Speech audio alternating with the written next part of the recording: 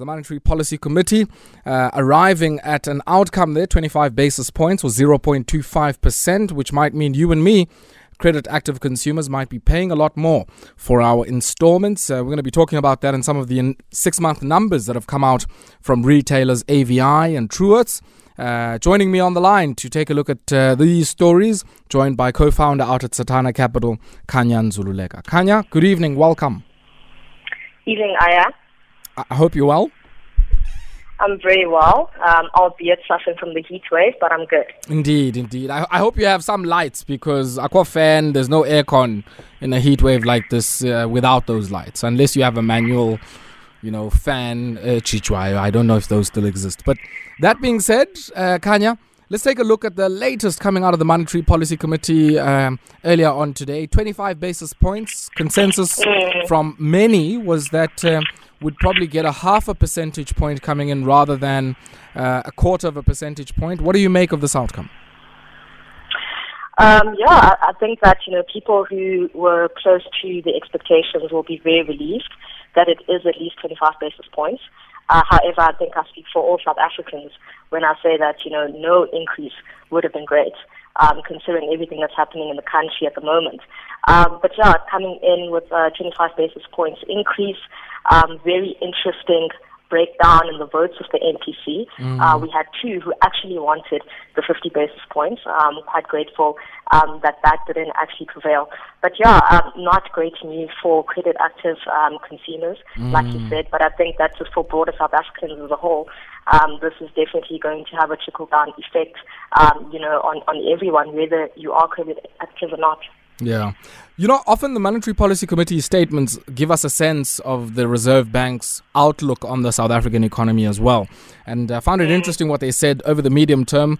Their forecasts of where GDP is going to be, and by extension, I guess, where demand conditions will be, takes into account high levels of load shedding, modest household spending, some investment, modest household spending and investment. So they expect investment not to be as strong. Still positive, but they will revise it downwards due to weaker confidence and lower expected growth. And they also expect commodity prices to decline and have a dampener on our exports there. What do you make of some of the other, signals that the governor gave us about some of the assumptions that they are making which underpin this particular decision? Yeah, so I think that, you've already mentioned some of the things that came up in the report, your declining commodity prices. They also mentioned the ongoing unrest, between Russia and Ukraine. And really, they seem to be taking the position of saying that if you look at your other countries such as the USA and the UK, which, by the way, seem to be more than likely heading into recession, the central banks of those countries are still taking the position of saying that we're still going to be quite aggressive with our monetary policy. So there seems to be, them taking an indication or a signal from that. And just generally the expectation that with load shedding, there is going to be quite a lot of pressure on inflation. So it's quite a restrictive monetary policy, direction that has been taken.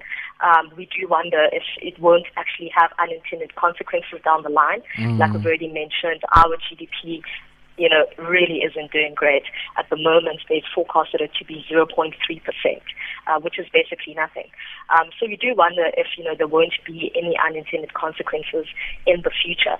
There definitely will be, in my view, a rate cut pretty soon. There has to be, because I don't think that it will be sustainable to go forward at this pace.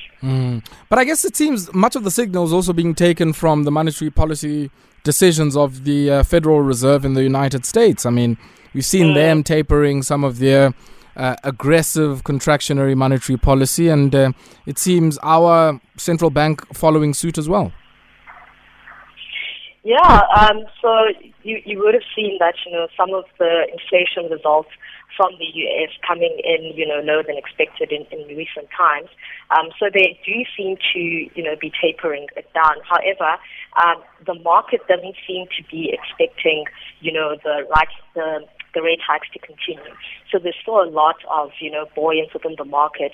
And, I was just reading up on another article where, the expert is basically saying that because of this, the Fed might actually still continue with those rate hikes despite the slowing growth in the United States. So it seems as though consumers around the world are in for a bit of pain. And hopefully, this is something that we will be able to come out of pretty soon. Price stability is important. However, it's also important to just consider, the growth prospects of the country.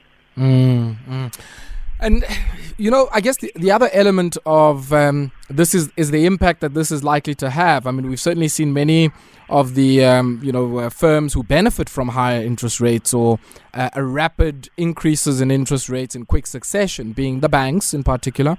What impact might this have on banking stocks and expectations of shareholders insofar as a share price appreciation there? So I do think it definitely will be great for them. It's obviously quite positive, to the interest margin. So I think that they can definitely expect a lot of joy coming out of this. However, I always ask myself the question of what is the downstream impact when you have all these accounts receivables on your book where people might actually end up defaulting. However, we know that from a South African perspective, our banking industry, they're quite strict when it comes to credit lending policies. So they may find that, they might not be so impacted by any forms of default or the like. But it's really great for the banks, not so great for companies who have a lot of debt sitting on their book at the moment. And, you will see that as well in some of the results that came out today. And then let's shift our attention to the world of retail. We certainly have seen retail trade data coming through from Stats SA, and more and more data will come out of the retail sector over the next while for the last 6 months or the last few months of 2022. And we saw earlier on today trading statement coming through from AVI. These are the guys who give us Lanthric, Lacoste, Spitz, Cavella, Trinco T, I&J. I mean, quite a disparate set of brands here, but they've come out saying the trading environment was challenged by load shedding, of course much better than the last 6 months of 2021, which coincided with the July unrest, but they've had to invest in backup power, and this has certainly come at considerable capital cost for them. So AVI did come out with their results today. Definitely not shared by the market. Share price was down 2.72%. And really, the results were not that impressive. Like you've already mentioned, they've spoken about the impact of load shedding. And really, the I&J division did not do well at all. The group revenue was up 7.2% compared to the prior year. However, the I&J revenue was down 2.3%. And there's also the impact of Chinese lockdowns, the impact of, the sales mix, the impact of higher diesel costs for their fleet. So they didn't have a lot of joy, in this period that we are looking at, that load shedding impact adding about 22 million to their operating costs. Guys who seem to be really suffering. However, they did find some joy when it came to their fashion retail brand portfolio, which performed quite resiliently. Well, expectedly. I mean, I would think that the festive season certainly is always the time, Tangalwa, Abandwani, Mbahla Christmas, and I've certainly seen many decked out in some of the brands that AVI would have. So, I mean, was that festive number as compared to, say, December of 2021 or around November, December of 2021, much closer to pre-COVID levels, or are we still very far from there? I do think it's definitely, much closer. And it's actually quite interesting for me because if you look at AVI, it's quite interesting to see that when it comes to their other divisions, the snacks, the beverages, operating profit increase there was completely muted. And they didn't even give numbers on that. However, the fashion retail brand, they had a revenue uplift. The fashion retail portfolio lifted revenue by 17.4%. So it seems as though, to your point, people are saying we're going to choose our joy, the groceries and all that other stuff and make a plan later. But for the moment, we're just going to stick to, what gives us joy at this moment. And then, I guess the other element of these numbers that I found very interesting, and I'd be interested to hear your thoughts on this. I&J, probably one of the more sort of larger operational parts of their business, if I can call it that way. A lot of dynamics involved there, warehousing, trawlers that go out at sea, go and, catch the stuff, it's processed, and then subsequently, of course, all of the cold chains associated with that. Probably a much more complex supply chain than maybe, say, the supply chain for some of the tea products that they would sell. And they had some tough going there. I mean, I would expect a lot of the capital investments are large there. They complained about the diesel for many of the ships that go out to go and fish. But also one of the big complaints they had was the sales mix for abalone, or what is known as perlemoen, to many. And of course, the key markets for that, China and Hong Kong. And we know those markets have been under very, very strict lockdown restrictions. So as you mentioned, Aya, the lockdowns in China did have a very negative impact on the I&J business. And like you said, it's quite an intricate and sensitive process, as you can imagine. The fishing, having to make sure that everything is kept fresh. The logistics are quite involved. So it's something that is quite unfortunate. But hopefully in the next couple of quarters they'll be able to regain some ground, which should be possible given the fact that Chinese economic growth is looking a bit more positive compared to the USA and the UK. So some of the things, they're totally out of their control. Your fossil fuel prices out of their control. The impact of COVID out of their control. And I'm sure that management looking forward are going to be looking for ways in which they can actually cut down costs and manage those things that are in their control to better prepare them for these external shocks. Yeah, it's certainly one that's going to be, all of these operating cost pressures that they are confronted with, certainly not unique to them, because we see the same in the numbers for the 6 months through to the 1st of January coming through from Truworths. So Truworths also coming out with a bit of a trading update. There's much more upbeat, much more positive. The market's cheering it as well. The share price was up by 4.17% today. And really, it's due to that really good increase, in divisional performance across the board. Truworths Africa, as well as the UK-based brand of Office. They both hitting revenue uplift of over 13%. So they're having a bit more joy. If you have a look at their EPS, their earnings per share estimation, it's between 11% and 14%. So they've performed very well in this environment. And it really does tie into the story that we just discussed now with AVI, where their fashion portfolio is doing really well. And Truworths, we're seeing a similar thing where people are really just, putting their joy and how they look, first. Very interesting if you drill down into the numbers, a lot of those sales coming on credit. 70%. So that's for the Truworths Africa group, the Truworths division. So over 70% on account.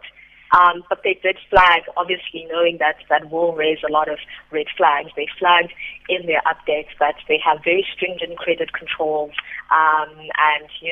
From their perspective, they feel very comfortable that the consumer that they service, which, is more middle income, will be able, to cover the cost of the credit as well as repay, what has actually been outlaid. Yeah, and they would probably benefit, I guess, be one of the entities alongside the banks would benefit from, increasing interest rate environment. Definitely, exactly. And then I guess the other thing I'm quite interested in when it comes to Truworths, how did that UK operation Office come in? So the UK operation is also doing good. So their revenue up by 13.6%. They seem to have a lot of their sales being driven by e-commerce, which is a bit different when you look at the Truworths Africa trend. Their online sales did go up by 50%, but still only contributing 3%. But from an office perspective, the UK-based, segment, they're doing well there in terms of, pushing through e-commerce. And they also mentioned that from their perspective, they also know that the increase in the uplift is also as a result of everything coming from a low base. Last year things were still being quite heavily influenced by COVID and so forth, but it's still quite impressive performance, and it seems as though they're hitting all the right notes with the fashionistas. Then last one, the short sellers are back, and I remember covering the Viceroy matter as they looked into Steinhoff. They even went for, Capfin and some of the PEP's entities at some stage. Now it's the Adani group and a different set of short sellers who are coming for them here. It's a group called Hindenburg Research, and they've put out a report titled Adani Group, how the world's third largest, richest man is pulling the largest con in corporate history. And I want us to pause here just for a second and take a quick spot break. But when we come back, let's unpack this. I mean, the Adani Group is certainly not an inconsequential firm. Second largest cement maker in India. They operate SEZs. They operate a few airports and on concession, I think, for 50 years to modernize those in India. They're in energy. They have power plants. They everywhere. have, effectively, massively diversified player. Yeah. Crazy. So we'll come back to that after this brief break. It's the wrap of the top business stories out in the markets. And of course, many of you have expectedly agitated. And, I tweeted earlier on that at least, 25 basis points, 0.25%, funny. We were maybe expecting about 50%. A lot of you have come in for a lot of flack, I must say. Mandi Sampela saying, aye. And Bandile, they're saying, according to Faneo Apas, Yakala Yalila, and at the end of the day, Umdu Magabulela, that they can buy groceries and service their debts. And many, I guess, agreeing with that assessment. Nomtanda Zolomisa saying, it could have been worse. Because I know, that team there in the MPC has been, they've been trigger happy in the last while. I mean, think of how many, certainly the first time I've been following this, to see a 75 basis points, 0.75 of a percentage point in one sitting. So that's something else. Linda Joman is saying, good if you have savings to benefit from. The rate hike is bad if you have debt. And a lot of us are falling into this bucket. Tempis on Tlapa saying, these guys are burying us alive. Pella, these hikes have come in thick and fast. We can't even breathe. And Dr. Bafana saying, Ayabonga, we are not coping. So do continue to send through those tweets there on @MetroFMSA. But we come back, Khanya, to our story around the Adani Group. And as we said, not an inconsequential firm, massive operation out in India. And one of the short sellers here has come in, published a report which has moved asset values. Maskesh Kalab, what is a short seller in equity markets? And more importantly, what is this short seller, Hindenburg Research, saying about the Adani Group? So a short seller is essentially someone who's taking the view that the shares of a particular company are going to go down. And so they take a position to sort of then benefit when that eventually happens. So some of the most famous short sellers that we have in history, it's Michael Berry, who took that position when you were looking at the mortgage credit crisis in America. So that's essentially what short selling is. And when it comes to the Hindenburg Group, this is a group that has a reputation of actually taking down a couple of notable companies. The most recent being Nikola, the electric car manufacturer literally, was talking about how they are here to change the world, which is what a lot of these electrical car vehicle companies will say. In June 2020, at some point, the share valuation of that company was sitting at about $34 billion. And you had people, still spurring it on, still talking about how, this could potentially be the next Tesla, so forth, so forth. At the moment, it's currently sitting at just over $1 billion. That came as a result of that short seller report from Hindenburg. So it's definitely not inconsequential. Some of those companies that are tied to the Adani group have already shaved off about $10 billion in value. It's a serious thing, and the allegations are quite serious and quite mind-boggling. There's allegations of accounting fraud. There's allegations of undisclosed related party transactions where company money was being used in inappropriate ways. And there are a lot of things that you just say, wow, there's a lot going on here. But we definitely give the group the benefit of the doubt. But people, if you're interested, should definitely have a look at that report. Yeah, and I guess the report available on Hindenburg Research's website, hindenburgresearch.com, HINDENBURG. Khanya, we'll have to leave it here for tonight. Always a pleasure catching up with you. Thank you very much for your time.